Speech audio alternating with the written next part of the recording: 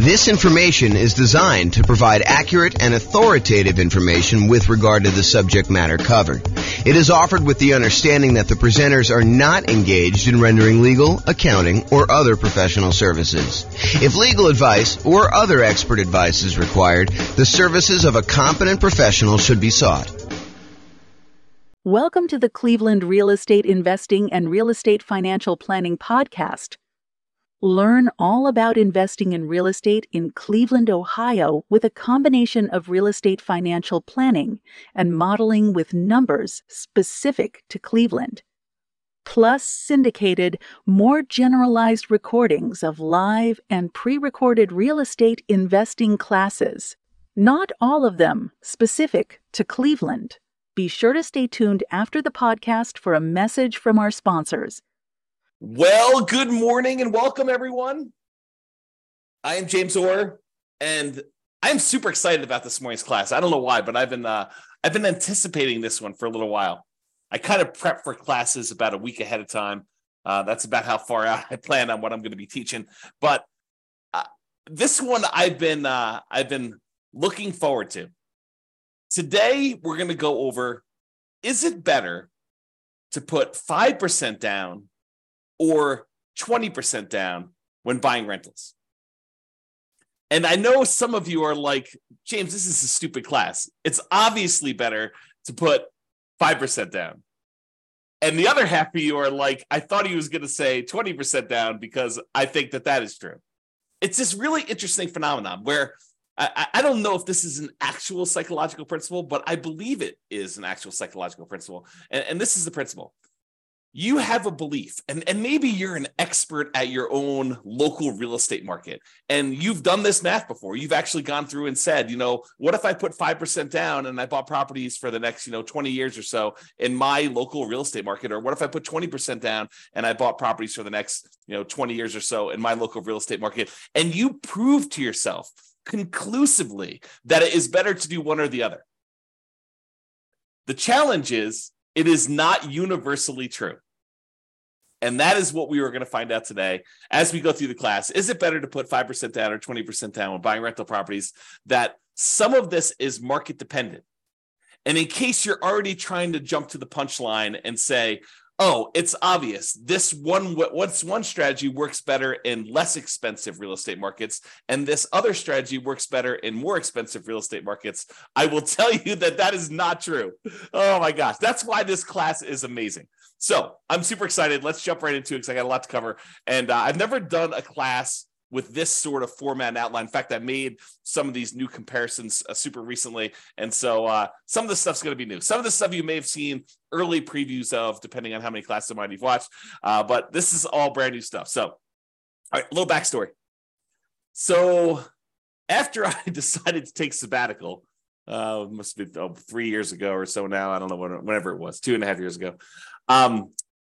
I started thinking to myself, you know what I'd like to do? I wrote this real estate financial planning software, and it allows me to do these modeling of investing strategies where I could say, what if I decide to buy properties this way? Or what if I decide to pay off properties early this way? Or what if interest rates change, or rents are higher than they thought they were going to be, or rents are going up faster or slower, or prices are going up faster or slower? All these different variations I could do modeling for. But I started thinking to myself, what if I did modeling for the top 300 U.S. cities?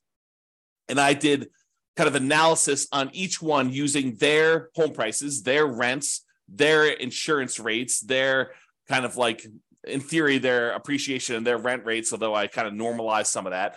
And then when I started doing it, I realized there was some kind of new nuances to some of this stuff. Like, for example, someone in a really inexpensive market who makes a little bit less at their job has a lower kind of like threshold in order to be financially independent. If you're only making $4,000 a month from your job, you don't need $12,000 a month from your passive income in order to be considered financially independent.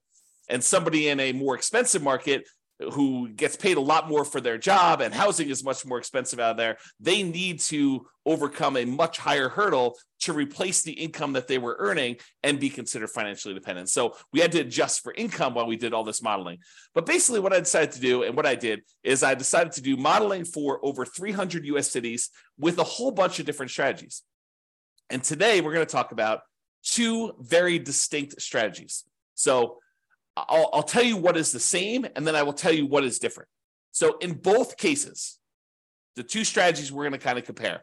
And when I say we're going to compare them, I did analysis in 300 individual markets, real estate markets, for one strategy. And I did the same analysis. I did a different analysis for a different scenario in the same 300 different cities. And then I compared them each heads up. So I said, okay, in wherever, Los Angeles, is it better to do the 5% down or is it better to do 20% down? And then I said, okay, what about in Denver? Is it better to do 5% or 20%? And then I aggregated all that data and I could show you that in these markets, it's better. In these other markets, it's not. And if you want to drill right into your specific city and see like what the actual results are for your city, I've got great news.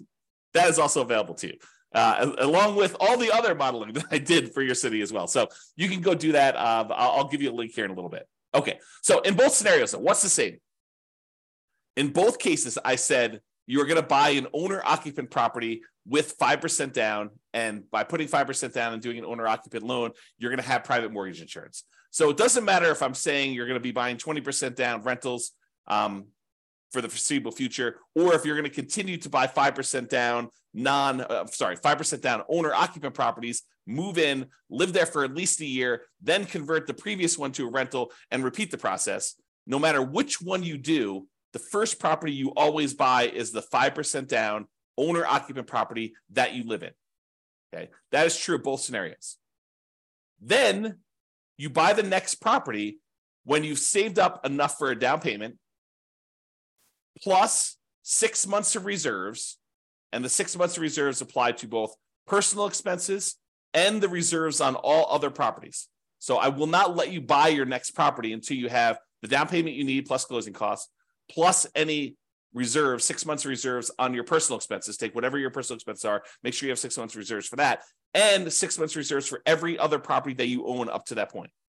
Okay. And you can't qualify for the loans unless you maintain a 45% or lower debt to income ratio. So if you wouldn't be able to get the loan based on debt to income, I say you can't buy it. And so I try to go and do this analysis. And so you can see that some markets that have, less than ideal rental economics, it's going to be harder to buy properties than in markets where it's easier to have those rental economics, where the rent to price is better, in other words. And then in both scenarios, I'm saying you're buying up to 10 properties total. One you're going to live in, and then 9 rentals. And then I say you could stop after that point and just wait for rentals to increase if that's what you need to do in order to, like the rents to increase in order for you to achieve financial independence or properties to pay off or whatever it takes to do that. Or maybe your owner-occupant pays off and that triggers you to be financially independent. Okay, so that's like what is true for both scenarios. Now I break it down into two different cases. Number one, where we do the nomad strategy, which is buying a property as an owner-occupant, usually with a low down payment with a slightly better interest rate. You move into the property, you live there for at least a year. It's a requirement of the lender. When you get the loan that says you're going to be an owner occupant, you sign something that says you're going to live there for a year. And if you don't, it's loan fraud. So don't try to say, oh, James, I'm going to solve or you have to live in the property for a year. You just say you're going to move in and you don't. No, that's loan fraud. You don't do that. So you put 5% down, you move into the property, you live there for at least a year or until you qualify in the other terms, having the down payment and the reserves and the DTI.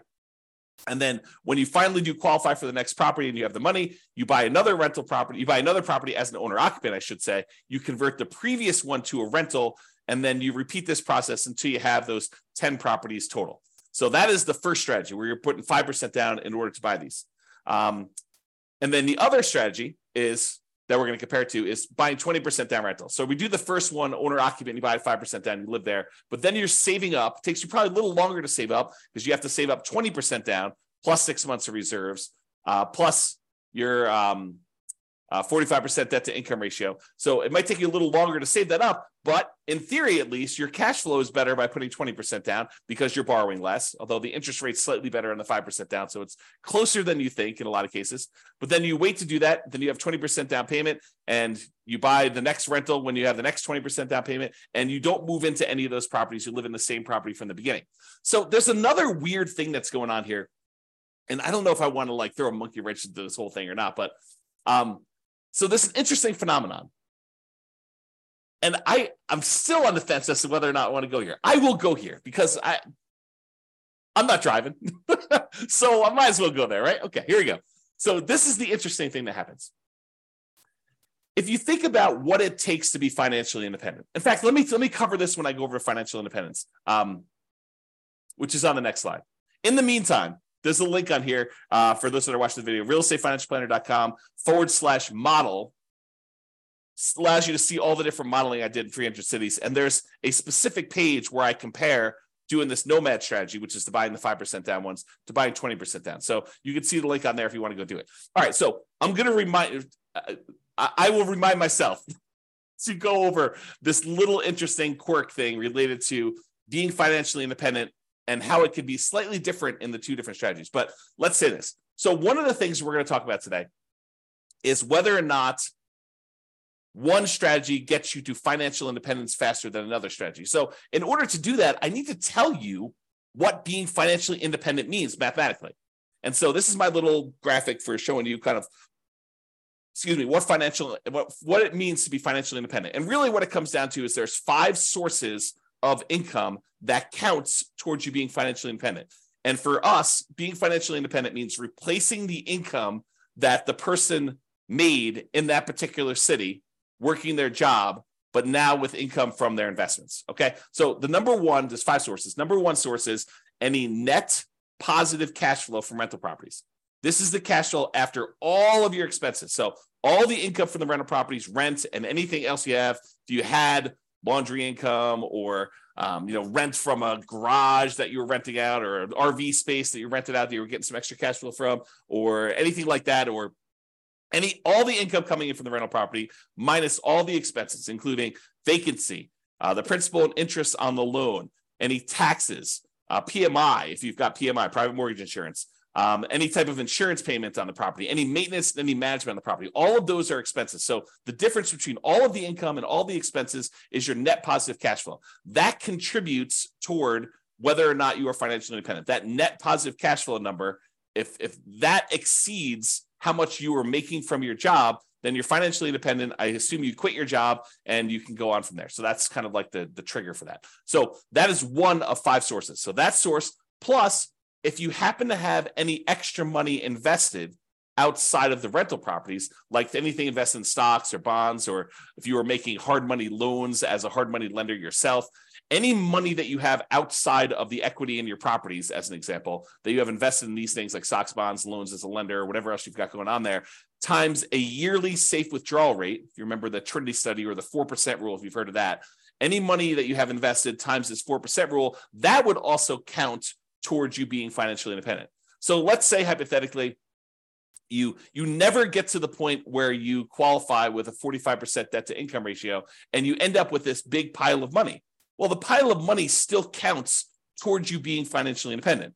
It just counts in a different way. So while you're waiting to buy the next property, if you save up $1 million, which I don't think happens in this case, we have to go look at each individual city to verify that. But if you saved up $1 million and we use that 4% safe withdrawal rate, then $40,000 per year would be generated by that $1 million invested in stocks or bonds or loans or whatever you're doing with it. And then that would count towards you being financially independent, even if you were not buying rental properties as quickly as you would hope, because you're limited by something. In this case, it probably wouldn't be the money, the down payment or the reserves, but it probably would be the debt to income ratio if this were to happen. Or maybe you buy your 10 rental properties and your 10 rental properties don't quite get you to where you need to be because the cash flow on them happens to be not ideal in your marketplace. And so maybe you have negative cash flow or slightly positive cash flow on those. And then you're saving your money elsewhere from your job because you're continuing to put it away and investing in whatever it is, the stock market. And then that would count towards your being financially independent as well. So number 1, net positive cash flow from rental properties plus number 2, invested assets times the safe withdrawal rate. And then there's 3 other sources of passive income that I kind of count.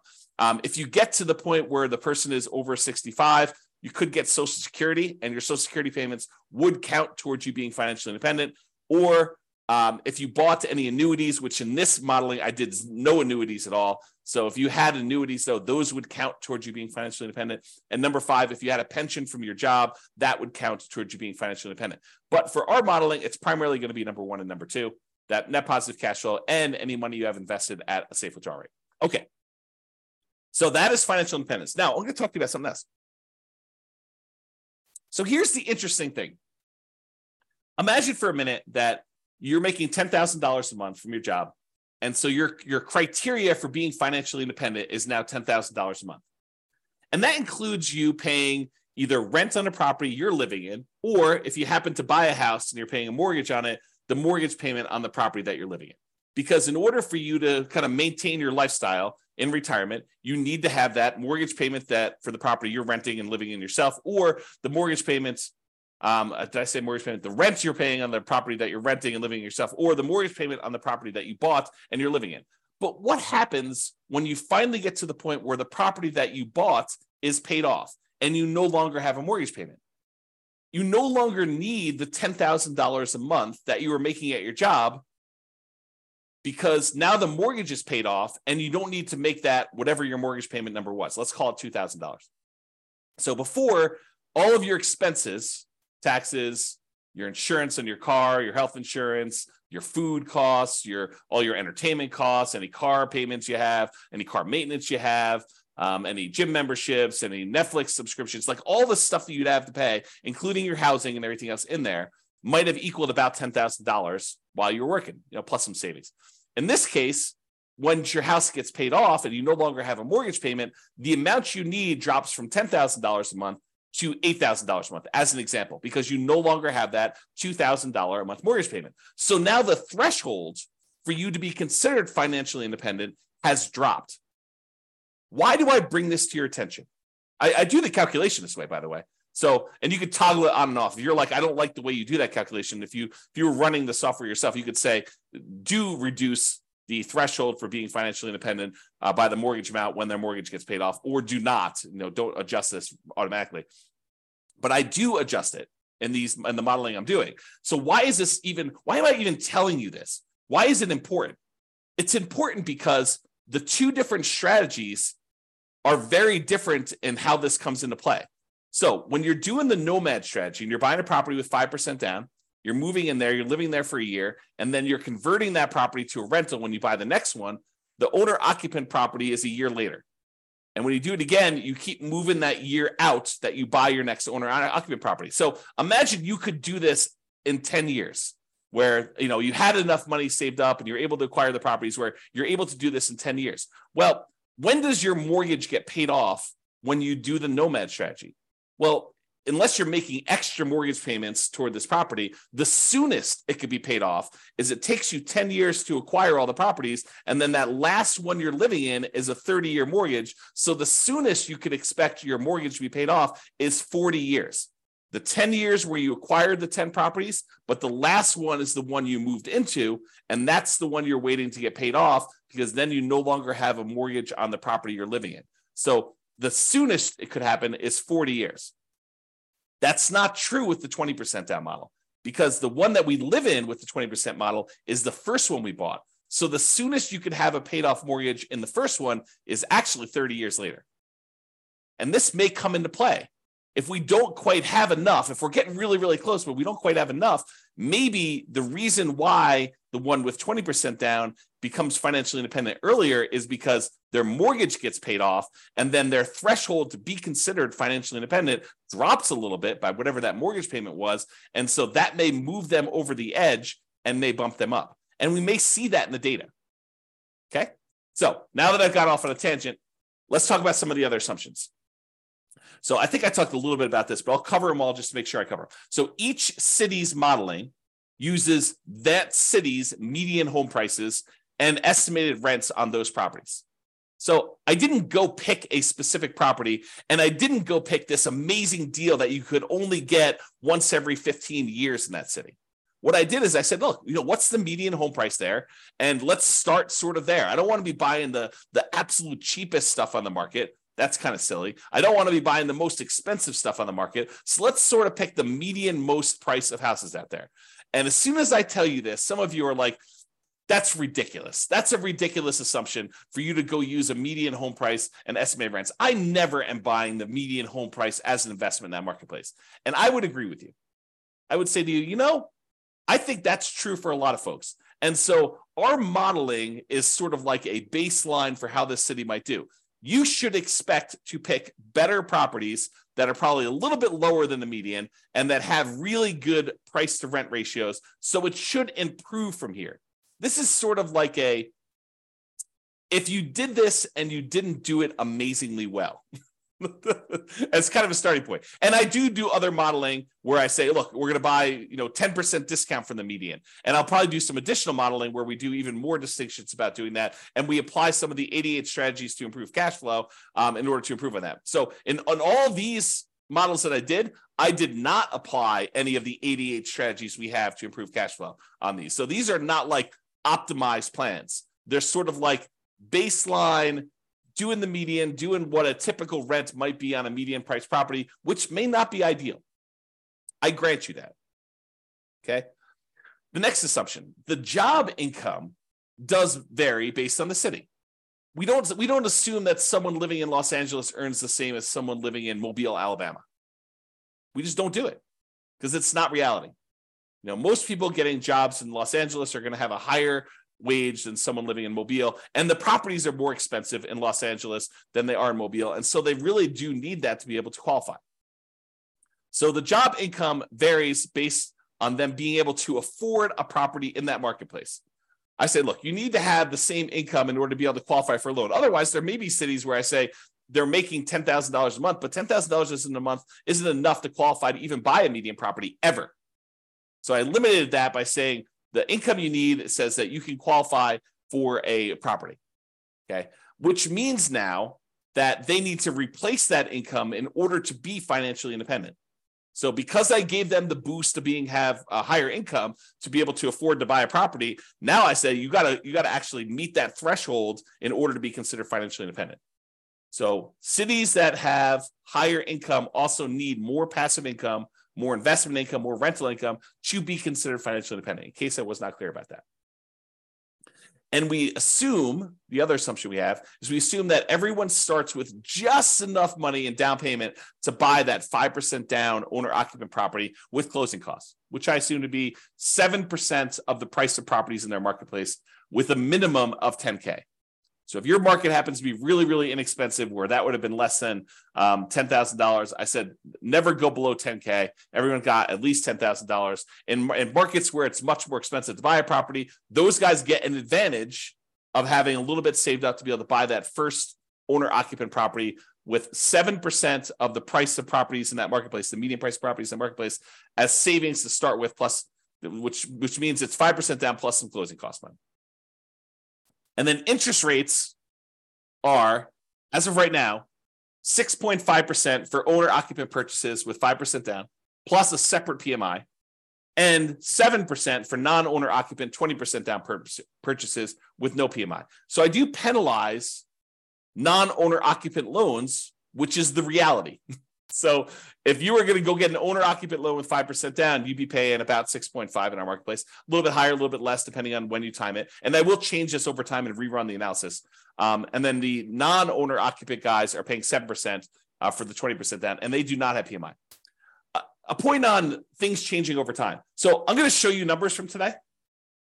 But if you come back, if you're listening to this recording after the fact, you may go to the page where you could see the details and the assumptions and the new modeling, and you may see all the numbers different than what I said. Why? Because if I come back in here and I adjust all the interest rates for all the things and rerun them, then they may be different. Some cities maybe do better, some cities may do worse. Or if you come to me afterward, you said, hey, James, I saw your presentation, and I'm going to ask you to do this for me at the end. But hey, I saw your presentation. I happen to live in Atlanta, And I've improved numbers for you using Lana, not ones where it's like I'm doing an amazing job and I'm able to get these like once in a lifetime deals, but deals that people can consistently buy in Atlanta. And it's not the median price and it's not the rent you might expect to get on the median price house there. It is 25% below median or 20% below median, whatever your numbers happen to be. And these are better estimates of insurance, better estimates of taxes. And so I can go ahead and give you better numbers for Atlanta. And so the Atlanta numbers may also change, which could change my numbers for like what percentage of these do better and what percentage, how much better they do. And so if you happen to be in the city and you have improved numbers for me, reach out. Let's improve the numbers. We'll improve the modeling, and I'll redo all of the modeling for that city. So you tell me the new numbers, and it goes, I basically have a database, and then it reruns all the data from the database and creates all the comparison models for everything. We can do that for a city, okay? And one of my last assumptions is I did model this out for 100 years. And you might say to me, James, come on, 100 years? Why are you doing 100 years? Well, I was doing 60 years because I thought that was a much more reasonable time frame. But then some things were happening where people were not becoming financially independent in that 60-year period. And I thought to myself, well, what if it was at 60 years and 1 month that they became financially independent? So I was like, well, I'll just extend that a little bit. Maybe I'll do 65 years. And eventually I got to the point where I kept doing that. And I was like, why don't I just do 100 years and see who becomes financially independent in 100 years? Yeah, if it gets really, really far out, it's probably not going to be realistic to think about somebody becoming financially independent 92 years out.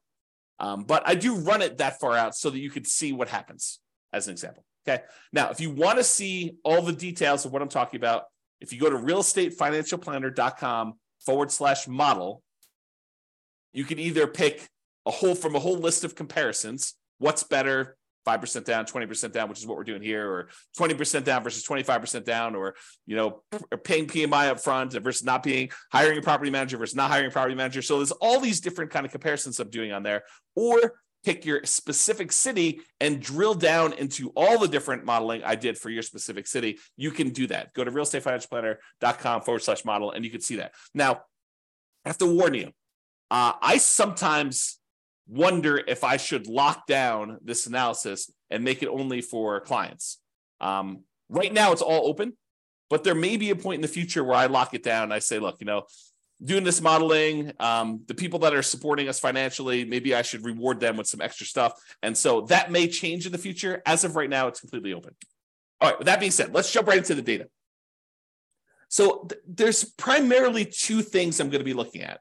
Although I do look at some other things like risk too, which is fascinating. Like certain strategies, they may be faster, they may give you a higher net worth, but they're riskier, and you may not want that extra level of risk, which totally fascinating subject. Might have to do some deep dives on that. All right, so the two primary ones I'm going to discuss, though, two primary measuring metrics, the kind of things I want to measure here are how fast they get to financial independence, how fast they are, the passive income they've got coming in from the rental properties and any money they've invested times the safe withdrawal rate, or any of those other passive incomes like annuities, Social Security, or pensions. Like how fast do those get them to the point where it replaces their income? And secondly, net worth. Because you may say, look, I didn't technically get to financial independence, but after 50 years, I have $14 million in net worth. I can live off that. I may be dipping in more than the 4% safe withdrawal rate, and maybe my cash flow from rental properties wasn't good enough, but I could just sell the rentals, take all the money and do that, which leads me to another comment about this. I am not doing any optimization. There are strategies where you buy more properties than you need and you sell off some of them to pay off the remaining to improve your cash flow enough where that will trigger you being financially independent. I did not do that here. And that is a legit strategy for doing this. Or there are some strategies where you buy enough rental properties where eventually you get to the point where the equity in the properties, after all your expenses selling them, could be sold, invested in something like stock market and use a 4% safe withdrawal rate, and that would trigger you being financially independent. Or maybe taking some of the extra cash you have on the sideline and paying down the mortgages that you have, paying them off, using that money, and that might trigger you being financially independent faster than these ones. This is sort of like plain vanilla versions of 5% down nomad or 20% down non-owner occupant. So with these plain vanilla versions, that's what we're covering today. All the additional modeling I do later, where I talk about, should you do this versus this, and how much difference does that make? We're going to go over all that over time, not today, but that will be addressed and discussed, and we'll kind of get there. Okay, so I told you there were two things we're measuring: when financial independence was achieved, and I usually measure that in months, and then your net worth, which I measure in dollars. So let's jump into it.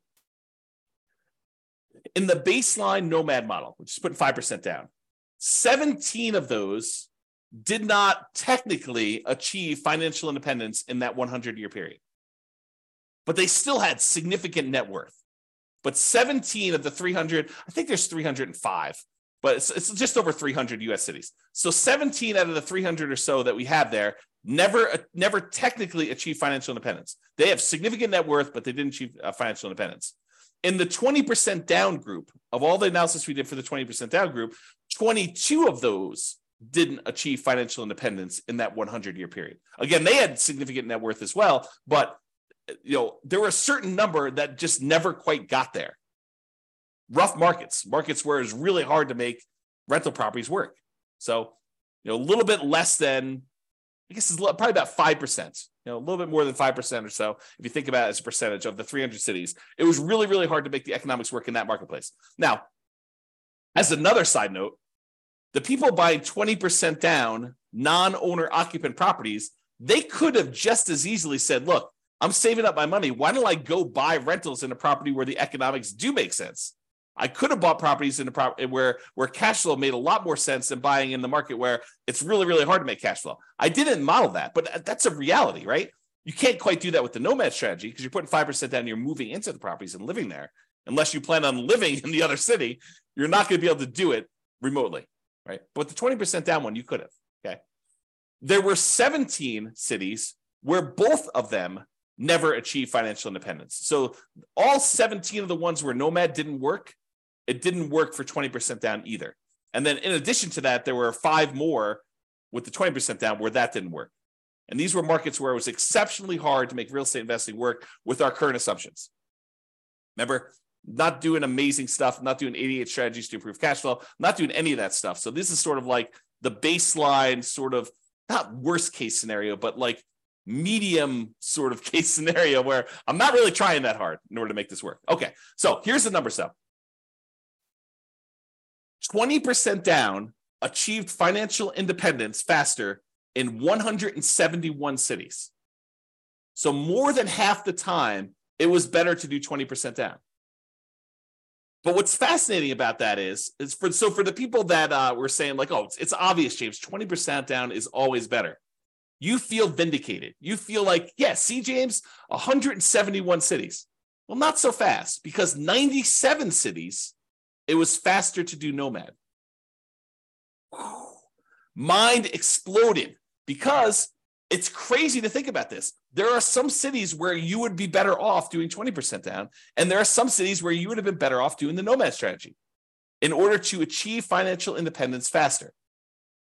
And in 37 cities, it didn't make any difference at all. It was exactly the same amount of time, whether you did 20% down or 5% down. So in 37 cases, it didn't matter. You could have chose whatever you want to. So about 10% of the time, a little bit more than 10% of the time, it didn't matter which one you choose. Pick either one you want. But in 171 cities, a little bit more than half the time, you would have been better off doing 20% down. In about a third of the cases, you would have been better off doing nomad. That's crazy. That's really crazy, right? This is the same data broken out a different way. So the red sections show you how many of the cities achieve financial independence in this sort of time frame. So there were about 5 nomad cities where people were doing the nomad, that they achieved financial independence in less than 100 months. Only took them about 100 months to be financially independent doing the nomad strategy in that particular city, which is crazy. But there's only 5 cities like that. There were about, I don't know, whatever this is, 13 cities where it took just over 100 months, probably in the 100 to 150 months.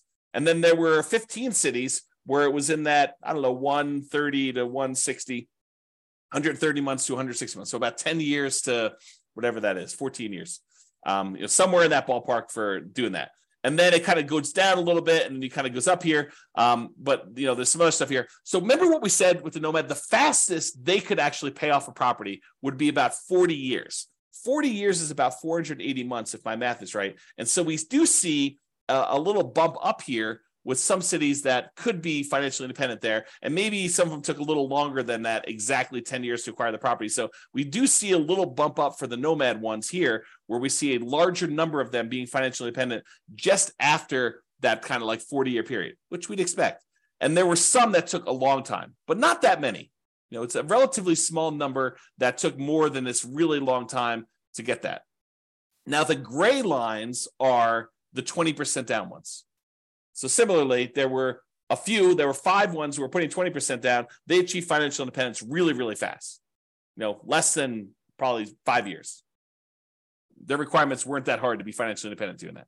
And then there are a whole bunch here that kind of like increased over time, and you can see where they are. Now, just visually looking at it, it's kind of hard to do, but visually looking at it, it almost looks like 20% down shifts a little tiny bit to the left. So my gut feeling, just glancing at this and not doing any math on it, and I could be totally wrong about this, it seems as though 20% down is the tiniest bit faster, the tiniest bit shifted to the left, where we front load like however many months it takes to be financially independent.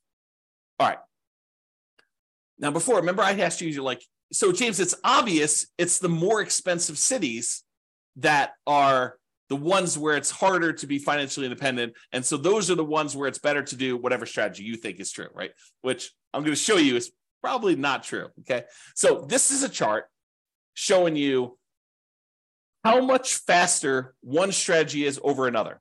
And so I'll describe what's going on here by taking like one dot here. So let's just take this dot. So in this city, because it's green means that 20% down was better by that many months. So in this dot, putting 20% down was about a little bit less than 50 months faster, a little bit more than 4 years faster to do 20% down than doing Nomad. And that is a city where the home prices are about $400,000, because this shows you how expensive the properties were in that market at the start. So the dots that are over here are expensive markets. The dots that are over here are less expensive markets. And if they're green, it means that 20% down was better by that number of months. In most cases, it's going to be less than 4 years difference. Well, 4 years faster, because this is the 50-month range. So 20% down was less than 4 years faster in most of these dots. Versus over here, where the dots are red, that means that Nomad was faster by this number of months. In this case, like, right here, this is about, 70 months faster. So in a market that was a little bit less than $250,000 properties, Nomad was about, 7 years or so faster. Seems like, whoops, I clicked on the button. And so you got to get a feel. And then these gray dots are on the zero line, where those are exactly the same. Now, if you said, it's because they're all in really expensive markets, that's why 20% down is all better, we would expect to see a whole bunch of green dots over here with expensive markets. And if you said, hey, Nomad is better in really expensive markets, those show up over here, we'd expect the dots to be over here for doing that. But as you can kind of see, most of these things are clustered where they're relatively evenly distributed by price. There's not like all of them are on one side of the line or all of them on the other side of the line based on a certain price being there. And so you could see it's relatively even. It's not a price sort of thing in that marketplace. Now, I will point out one thing, though. There are times when Nomad is a lot faster, a lot of number of months difference, where most of the time the 20% down, well, it may be faster. It's not that much faster, less than 4 years. You can kind of see that.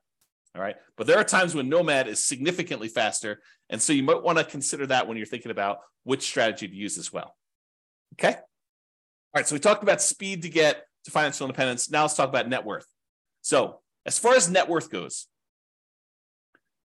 you have a higher net worth. I picked 40 years in the future as an arbitrary stopping point. So this is the net worth at year 40. 40 years in the future from when you start, you have a higher net worth starting with the same exact amount of money, by the way. Everyone starts the same money. Everyone starts with the same earning power in that city. So I'm comparing the same city to the same city. So we're saying that a higher net worth is a comparison between the same city, Atlanta to Atlanta, LA to LA, Denver to Denver. Like we're comparing the same city to the same city. We're not comparing one city to another. So in that case, 103 of the cities, you would have had a higher net worth doing the nomad model than doing 20% down. So about a third of the time, you would have a higher net worth being a nomad at year 40 than doing 20% down. In about 189 of the cities, you would have a higher net worth putting 20% down than doing nomad. So squint really hard. It's like a third of the time better for nomad, 2/3 of the time better for 20%. And honestly, 13 cities, you didn't have a difference where net worth was essentially the same. Okay. And we'll go over some of these numbers here a little bit better. Oh, I want to also point out that when I talk about these net worth numbers, you're going to hear some numbers here in a minute about like, they have $11 million or something like that. Realize that's $11 million in 40 years in the future. And so it's an inflated dollar because there's inflation happening over that time. It's like having about 1/3 of that today. So if you want to say like, well, what is that in today's dollars? The general rule of thumb using a 3% inflation rate is we're going to see about 1/3 of that value 40 years in the future. So if it's $12 million 40 years from now, it's going to be about $4 million in today's dollars, if you think about that. All right. Remember we did that chart before where I told you how much longer it took to be financially independent? And I broke it out by showing you here's where it gets more expensive with the houses, and here are the least expensive, the less expensive houses. And the ones that were green were for one strategy and the ones that were red for another strategy. We did the same chart, but now we're talking about the difference in net worth. And so the green ones are where nomad has a higher net worth, and the red ones are where the 20% down has a higher net worth. And you can see there are times when the net worth is pretty significantly higher for some of these strategies. And you can see that because the red ones tend to cluster closer to the zero line, that means that the difference in net worth is slightly lower for a lot of these for 20% down. In other words, the amount of difference in net worth is probably less when 20% down wins, when 20% down is more. And with green, with the nomad ones, sometimes the net worth is significantly better. There are some outliers where it's way, way, way better in terms of net worth for you to do nomad than it was for you to do the other things. And there are some outliers over here too, but it seems like the green ones have more outliers to do that. The other thing to point out is this a pricing thing? Do we always see higher net worth as the price increases? I don't think so. Maybe the 20% down has a slightly skewed thing where they have some more stuff here with higher net worth. But overall, and maybe you could say the green ones are a little bit more effective in the lower price range because they kind of show up lower. But overall, I wouldn't say it's too extreme. Just glance at the data. Okay. All right. So it is possible, even with 6 months of reserves before you buy your next property, if a property has really ugly negative cash flow and your savings rate isn't enough to supersede that, it's possible you could run out of money doing these strategies. And so there are 9 cities where you possibly run out of money doing this strategy when you're doing nomad. And there are no times when you run out of money putting 20% down. So that's super interesting. But remember, we're not doing optimized plans. We're not, and you could just as easily set aside the negative cash flow you needed to do this. I didn't model it this way, and it's why they ran out of money. But you could set aside negative cash flow, and I didn't optimize it and improve cash flow. We didn't buy better type deals to do that. So it's something we could fake, and it's not that many, right? I mean, we're talking like 9 out of 305 cities or something like that. And 296 of the cities, you did not run out of money, and it was basically there. Okay. And so if we did this in real life, we could probably get rid of these 9. But because I modeled them and I did just really, really fixed programmatic investing strategy, that's why you ran out of money. Okay. Oh, these are the ones that ran out of money and how much they ran out of money. And some of them were significant, which makes sense. If you're buying really ugly negative cash flow properties and you keep buying more of them, yeah, it's going to compound on itself and get ugly. So yeah, there's some of them that were really small. Some of them were relatively small. Some of them were medium size, and one of them was really ugly. Okay. Most of them were this gray line where they were not running out of money. Everything was the same. And it tends to be more expensive properties, clustering around this 1.5 million and up range. So in markets where it's much more expensive, it's much harder to make the positive cash flow work. Those are the ones we're seeing that with. Although there were a couple down here where you just had ugly ratios. And this could be another situation where, I'm using numbers that I think are realistic, but I'm not an expert at whatever city they are. I don't even know. But, I'm not an expert at whatever city. And you look at my numbers, you're like, James, no wonder why your numbers aren't working. Your rent is about 20% low. Okay, well, tell me that and we'll fix them. All right, here's the summary. I break down the summary in two ways. I look at what the average was for all 300 cities, and then I also look at what the median was. So the average is you take all the numbers, you add them together, you divide by however many there were, 305 or something like that. The median says, okay, stack all the numbers so that the lowest number is up here, the highest number is down here, and pick the middlemost value. So it gives you an idea of what the middlemost or the median number would be. Okay, so let's look at this. As far as median goes, the middlemost number, the median most net worth, the middlemost net worth doing the Nomad model at year 40 is about $8.2 million. So half of them were better than that, half of them were worse than that for how much net worth you'd have. $8 million versus it's at $8.2 million. 20% down is $8.9 million. So it's a little bit higher in terms of net worth on median, a difference of about $640,000. So again, 40 years in the future, it's really a third of that. So it's like a $200,000 difference, or about 7.8% difference. Not like nothing, but not crazy extreme either. So the difference between net worth between these two, 40 years in the future, it's about $640,000. It's like almost being a difference of $200,000 now on a $3 million-ish net worth. Yeah, not super crazy significant in my opinion. Okay, the median, as far as whether they were short on money, the typical property was not short on money, never ran out of money, and we in the median most case we bought all 10 properties in both situations. And as far as how long it took on median to achieve financial independence, for the Nomad model, the middlemost number was 529 months. Which, if anyone wants to do the math, what's 529 divided by 12? Let me use my calculator. I'll tell you a second. Let's see. Calculator. 529 divided by 12. So about 44 years on median. So half of them were better than 44 years. Half of them were worse. In terms of 20% down, 509 months divided by 12, 42 years. A difference of about 20 months. A little bit less than 2 years difference between those two for the middlemost number. Now, in terms of risk, because I'm running a little bit short on time, I'm not going to go like crazy into risk, but I will just point out to you that the Nomad model was better in half of the measures of risk, and the 20% down model was better in the other half of the measures of risk. So if you think about it, they were each risky in their own way. For example, the rent resiliency, how much rent can decline before you'd have negative cash flow, because you're only putting 5% down, you might think the Nomad one is riskier. But it turns out it's actually slightly less risky because we're measuring the risk over the entire period of time.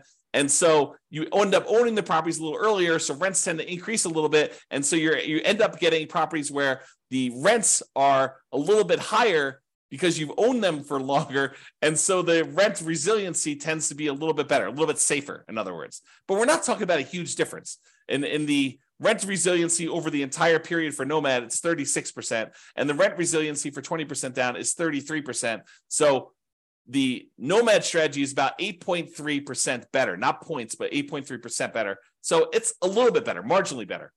But when you look at like debt to income, it's better from a debt to income perspective that you put 20% down because you have less debt compared to the income you have because you put more down.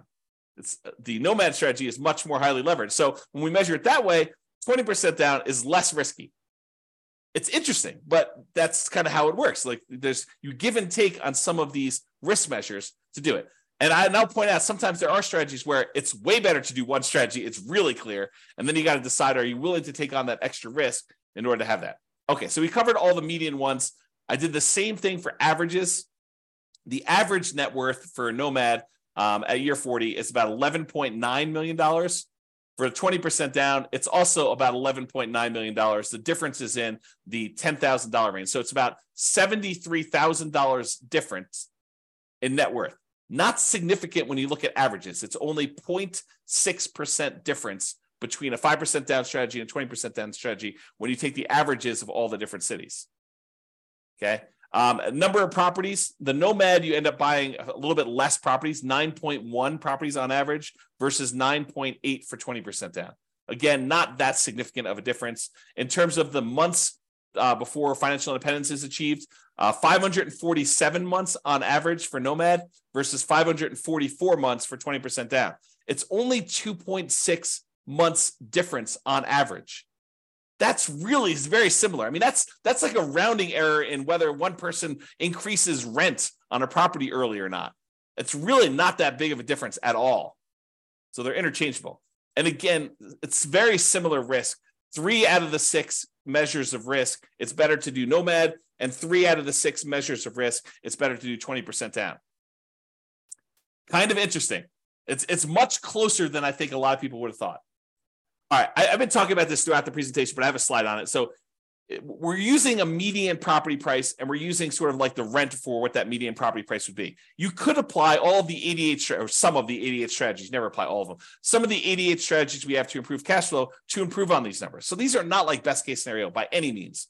We're basically using median price properties and what rent might be on those in each market. You should be able to choose and do better. And I do model some of those improvements to see the impact. If you go to the models page, you can look at those. If you're an expert at your local market, this is my call to action to you. If you're an expert at your local market and you want to help improve my numbers for your local market, just reach out via email and I can make an update to the numbers in the database and I can rerun all the scenarios for your market to improve them. I assume it's improving. Maybe it's making them worse. I'm not trying to show you best case. That is never my intention. So don't email me and say, James, here's the property I just bought. It's a freaking amazing deal. Because I don't care. I don't care I care great job, dude, the amazing deal. But I don't care for running my numbers based on your amazing deal because no one else can replicate your amazing deal. You may not be able to even replicate your amazing deal. You want to go buy 12 of those? Good luck. And that's the problem. I don't want to use these amazing best case numbers because I don't want it to be hey, James, where can I get the deals you're showing on the website? Because those are crazy good numbers. And I would buy those all day long if I could find them.